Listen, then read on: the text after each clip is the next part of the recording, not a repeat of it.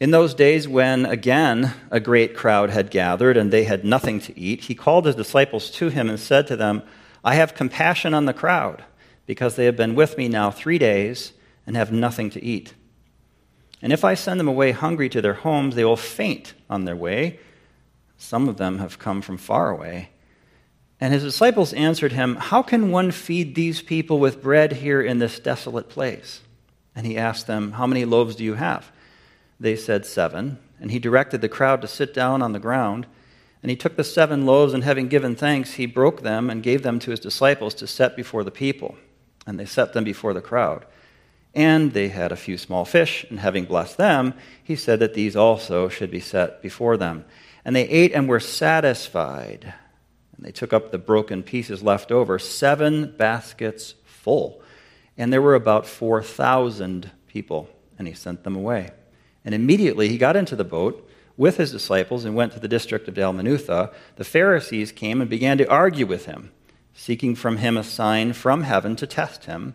And he sighed deeply in his spirit and said, Why does this generation seek a sign? Truly I say to you, no sign will be given to this generation. And he left them, got into the boat again, and went to the other side. Now they had forgotten to bring bread, and they only had 1 loaf with them in the boat. And he cautioned them, saying, Watch out, beware of the leaven of the Pharisees and the leaven of Herod. And they began discussing with one another the fact that they had no bread. And Jesus, aware of this, said to them, Why are you discussing the fact that you have no bread? Do you not yet perceive or understand? Are your hearts hardened? Having eyes do you not see, and having ears do you not hear?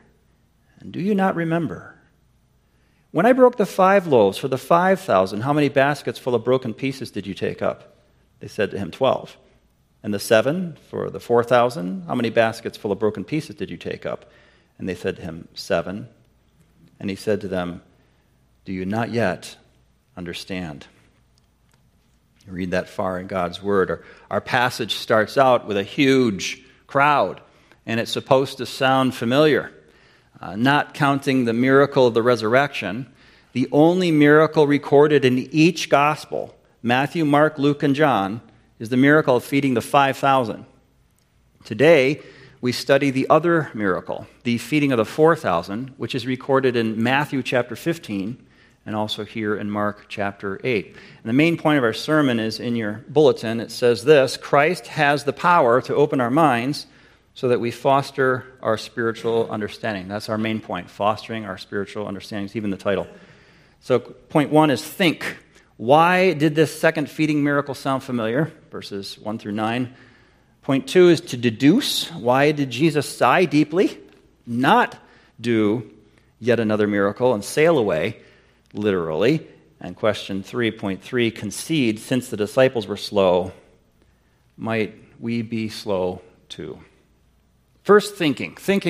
Why this second miracle sounds so familiar? Well, remember, perhaps you remember, I'll just remind you, back in chapter 6, the banquet of the bad King Herod. Remember that? What was the highlight of the bad King Herod's banquet? When he ordered up the head of John the Baptist on a platter. Disgusting, good way to ruin a banquet.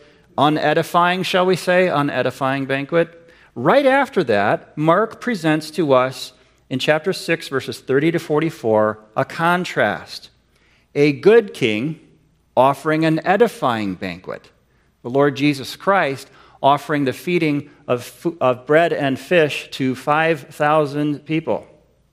The spacing, you see, the order of his book is what we're trying to notice.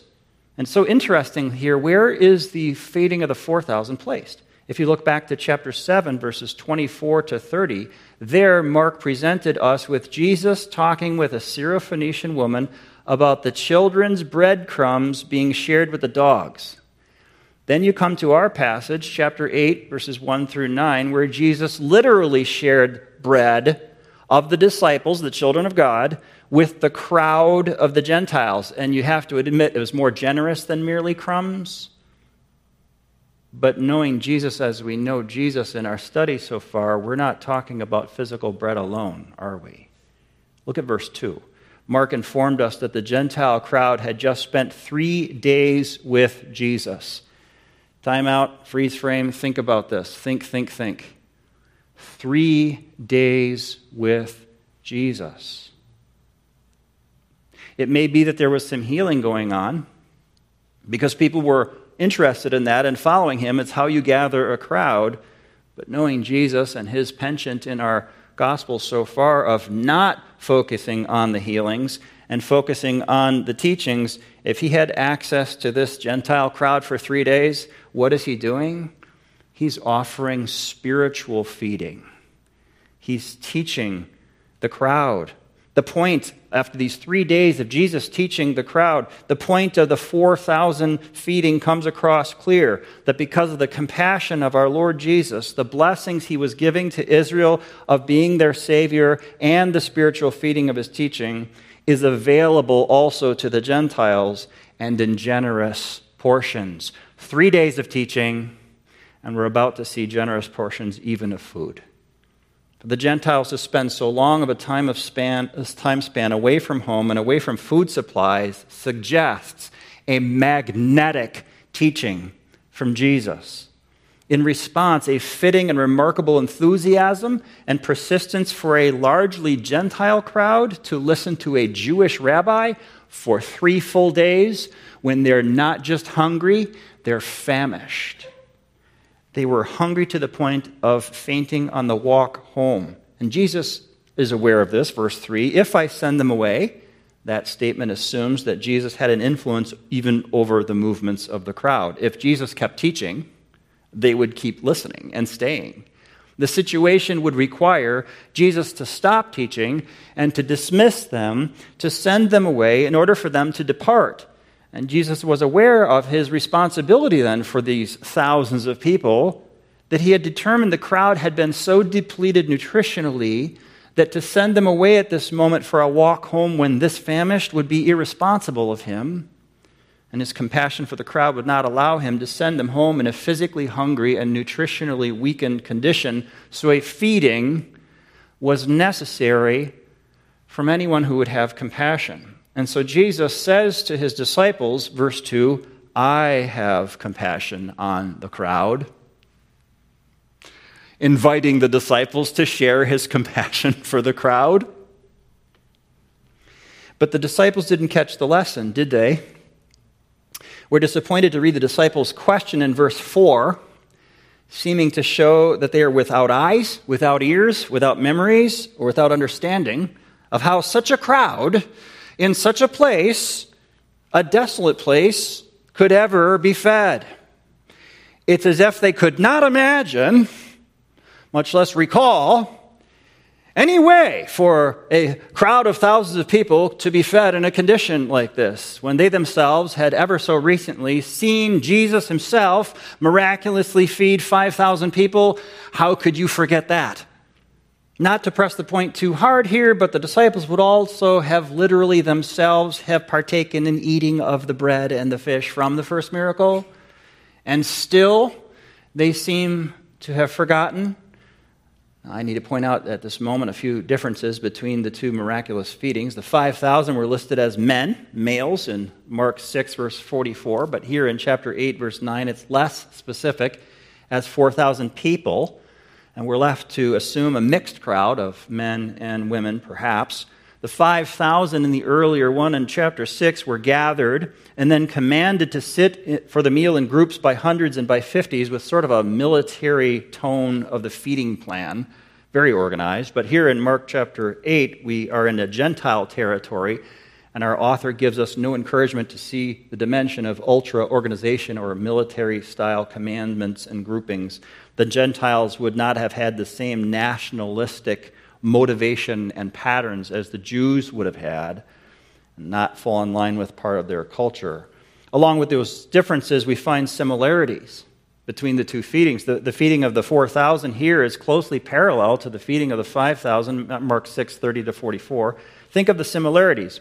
A hungry crowd, the compassion of Jesus, the reaction of the disciples to feeding a crowd in the wilderness, the incredulity of them to be able to think about how that could possibly be done twice, the reaction of the disciples, the command of the crowd to prepare to eat by sitting on the ground, the sequence of verbs that sounds like Jesus instituting a sacrament. Listen, take, give thanks, break, pray.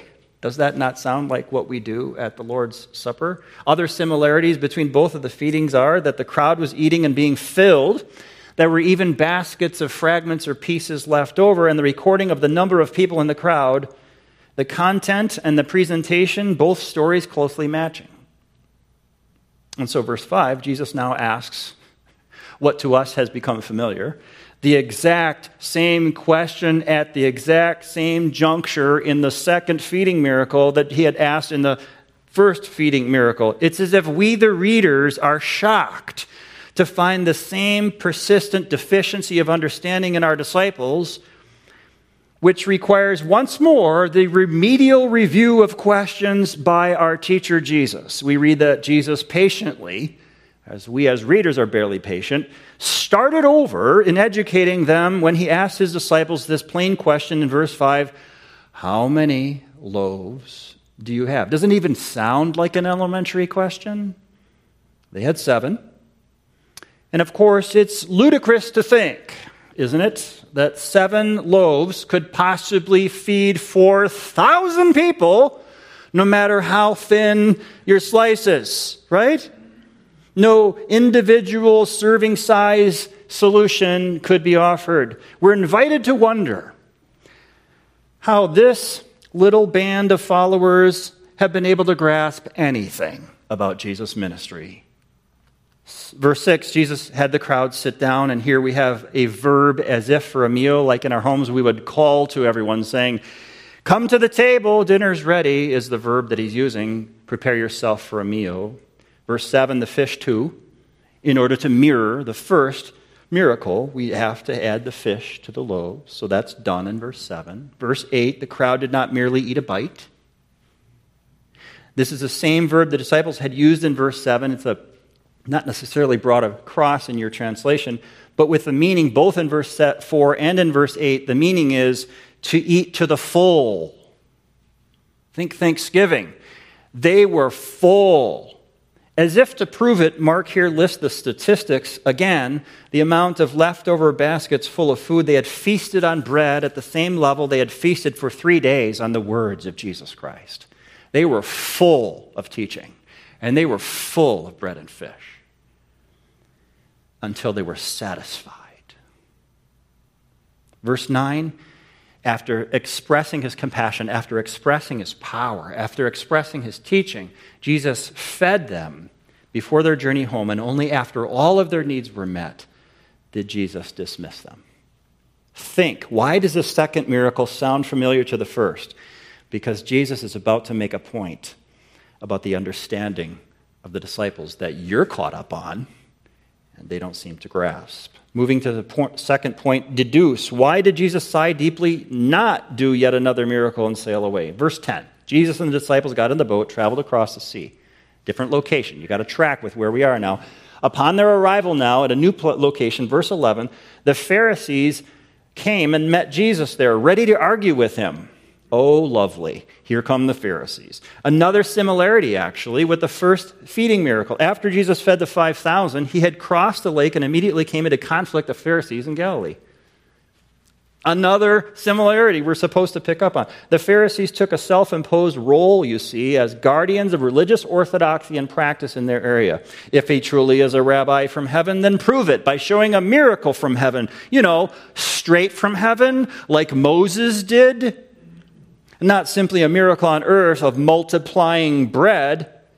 Not only are the Pharisees demanding a miracle to authenticate Jesus' ministry, but we're also given their motive here, to test Jesus. Verse 10. They wanted Jesus to fail their test, of course. And therefore, they wanted to be in a position to discredit Jesus in the eyes of the entire community, their Jewish community now. Meanwhile, the goal of Jesus was to get the Jewish crowds to understand his role as the bread of life, the bread of heaven. Just like the previous crowd, the Gentile crowds had understood after 3 days of teaching and after eating it, he's the bread of life. He wanted to teach his own people, the Jewish people. What's the best way to do that? Well, to arrive there in a boat with his disciples and do the same thing. Maybe a miracle will be needed, maybe just the teaching, but to explain to the crowds for days in the Jewish area the words of God by the Son of God proclaimed. The best teacher ever, the best prophet. Just like Jesus had fed the crowd for days with the word of God over in the Gentile area. Jesus knew that they didn't truly want a sign. Verse 12, the phrase Jesus used was a decisive abandonment of these Pharisees. The phrase, truly I say to you, in the Gospel of Mark, typically introduces a solemn statement of judgment. He followed it by asking why this generation seeks a sign, and then part of a sentence. The sentence is left hanging in the original Greek. I have every compassion for the English Standard and all the other translations. You have to come up with something that looks like a full sentence in English. But let me read it to you the way it would appear in original Greek. Truly I say to you, if this generation is given a sign, you know what an ellipsis is? ... It just drops off there. And he spins on his heel, as it were, gets in a boat and goes away. The sentence is, truly I say to you, if this generation is given a sign, that's where the sentence ends, and the implicit sign of potential judgment is the fact that Jesus Christ, the Son of God and Savior, just turned around and left you. Is that not loud? And Jesus had only recently arrived, and yet Jesus is now already leaving. What's precipitated his departure? The Pharisees. They're responsible for Jesus sighing. They're responsible for Jesus leaving, resulting in the crowds not being gathered in Galilee to hear Jesus. Think of it. Those not yet convinced of the message of Jesus being the solution, being the bread of life, would not be offered any further incentives to believe on this trip. No more teaching from Jesus that day. No more miracles, perhaps, that might have been done. No more Jesus. He's leaving. Verse 13, when we read with understanding, we read rather ominously these three words. He left them. He was willing to teach until people were famished. And he left. He got into a boat and went to the other side. The disciples came along too. This leaving action shows that sharp decision Jesus made right then and there not to attempt any further to win the hearts and minds of these Pharisees and to conclude that the people as a whole, this generation, he calls it, shared the skepticism of their religious leaders. We're supposed to deduce those things. Moving on to our third point, verses 14 and following, concede. Since the disciples were slow, might we be slow too? Full disclosure, spoiler alert, you're going to be drawn in the third point to examine yourself. So the Pharisees were not given a sign, but the disciples had been given a sign twice of bread multiplied, shared first with a Jewish crowd, the 5,000, then with a Gentile crowd, the 4,000. But 2 signs later, 2 miracles later, the disciples seem no wiser. Divine action with bread, divine enlightenment with the lessons of Jesus attached to that bread, fully explained, have not produced true understanding for the very first followers. The disciples were slow. And so the teacher must now take more steps to get his point across. So after verse 8 told us there were 7 baskets full of leftover pieces of bread and fish, the disciples did not think to bring any more than 1 loaf. 12 of them entering the boat. Their teacher makes 13, and not a single one of them, and all the wives are going, tell me about it, right? None of them thought of bringing the bread. They have 1 loaf among them all. Verse 10, then for their sudden second trip in verse 13, they got into the boat again with Jesus. Nothing brought but 1 loaf. And among all 12 disciples, the situation is embarrassing, even on an earthly and physical level. But we're not talking about physical bread, are we? Our great teacher uses even this teaching moment. Verse 15, Jesus cautioned them to watch out for the leaven or the yeast or influence of bad characters. First, the bad influence of the Pharisees, he mentions. And then secondly, the bad influence of Herod. In the first miracle, Jesus was shown to be the true king with a true banquet, if you will, of bread, in contrast to Herod the bad king with a bad banquet. In the second miracle, the 4,000, Jesus was shown to be the true teacher in contrast with the false teachers, the Pharisees. So don't follow the influence of the Pharisees and don't follow the influence of Herod, the two things matching the two miracles, the 5,000 and the 4,000, but rather follow Jesus the true king instead of Herod, follow Jesus the true prophet instead of the Pharisees. A quick recap from the two miracles, bringing it all home for the disciples. Out of this cautioning statement, a beautiful, salient summary, what did the disciples pick up?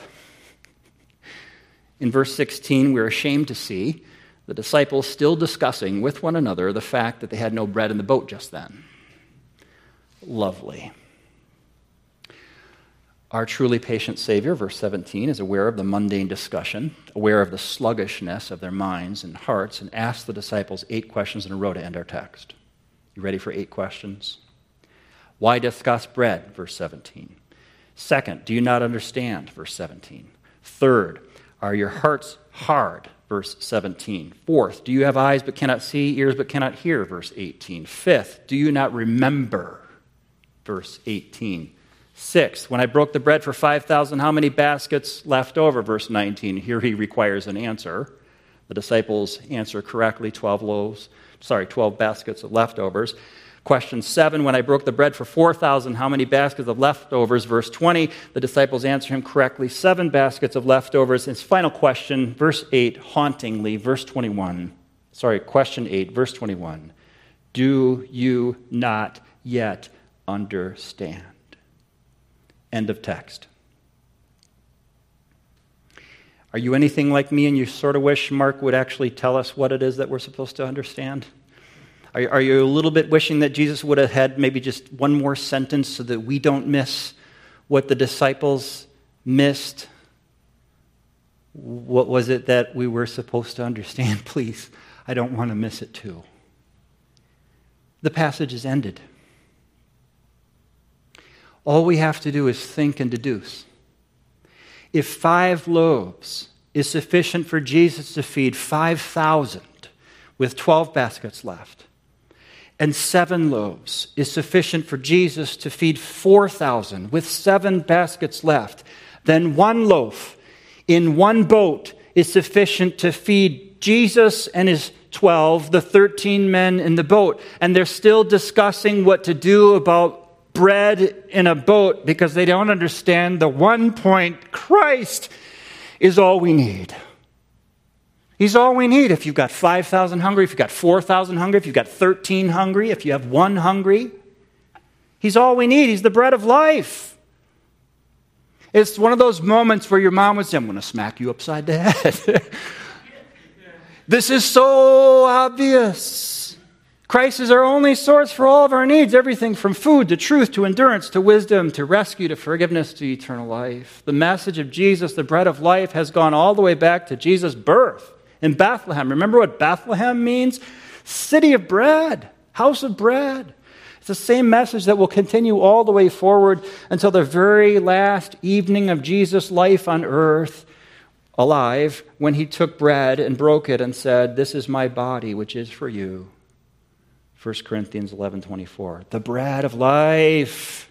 Jesus, being the bread of life, pictures his suffering for his people by the loaf being broken. It pictured his power by the miraculous multiplication of bread for thousands. The next story after this, Mark chapter 8, the blind man, miraculously being able to see by action of Jesus in a miracle. And the following passage is the blind man now illustrated in real life. It's Peter becoming able to say, Jesus is the Christ. He speaks on behalf of the disciples. Jesus opens their hearts, opens their minds, opens their eyes, opens their ears. And Peter gives voice to what they should have known. Because the great teacher can teach, no matter how tough the student. The disciples were growing in understanding of Christ, the bread of life, the source of all our needs. Mark is driving home one main point. Jesus is our Savior. The Son of Man who came not to be served, but to serve, give his life as a ransom for many. as he records in Mark 10:45. Did the disciples understand this yet? Their lack of understanding is so severe in our chapter that we are actually invited to ask, is there much of a difference between the understanding of the disciples and the understanding of the opposing Pharisees? We conclude that the disciples did not merely need a teacher in order for them to gain understanding and knowledge. The disciples need a Savior to save them from the sins of a closed heart, closed mind, closed ears, closed eyes, failed memory. They need a Savior. The disciples had started out as dead spiritually, as the Pharisees were dead spiritually, as everyone started out, all the way back to Adam in the original garden. So as the Savior who had come, we think of Jesus who provided the food for the 4,000 people, and we think of how he stood there. Imagine Jesus at that scene, the second feeding of thousands, watching the people gathered and eating across the way. Thousands of people eating, and Jesus is looking. What is he seeing? He knew their condition in need of physical bread, had compassion for it, and provided for it. But we aren't talking about physical bread, are we? He knew their condition and need for spiritual bread. And he knew their hearts were hard, and without Jesus, the second Adam, they were all spiritually dead, and Adam as dead as the Pharisees, as dead as the disciples, as dead as you and me. And he came as the bread of life, who knew that he, as the living bread, had to be broken for them. He stood on the hill watching them eat, knowing he would cost his life for them to have what they truly need. It's a metaphor, them eating that bread, for him to give his life that they could have life. His compassion for the crowds and their condition is what caused him to feed them a loaf and a fish.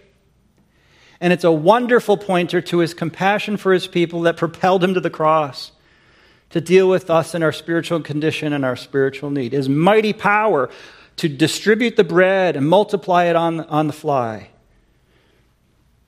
is shown in the miracle to show how he can meet the need of the crowd, a clear lesson of his mighty power shown in his resurrection to meet our spiritual need, the only way possible, with his mighty power to rise again from the dead. Twice Jesus fed crowds of thousands to show his compassion, to show his willingness to meet our need, whatever the cost.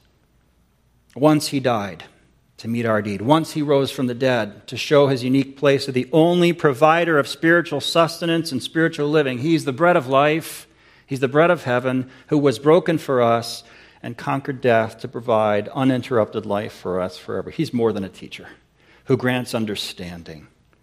He's our rescuer, who paid for our sins with his death, grants us forgiveness, grants us life everlasting, and promises us a future. The compassion of Jesus is a bigger point than the disciples knew when he said it to them in verse 2. We still today need God's help to grasp just how much compassion Jesus has for us in our slow condition. Paul writes of it in Ephesians 3:19. He prayed that each Christian would know the love of Christ that surpasses knowledge, that you may be filled with all the fullness of God. Do you not yet understand the love of Christ for you in his heart and in his cross work? I have one concluding application tonight. It's the same as the title of the sermon.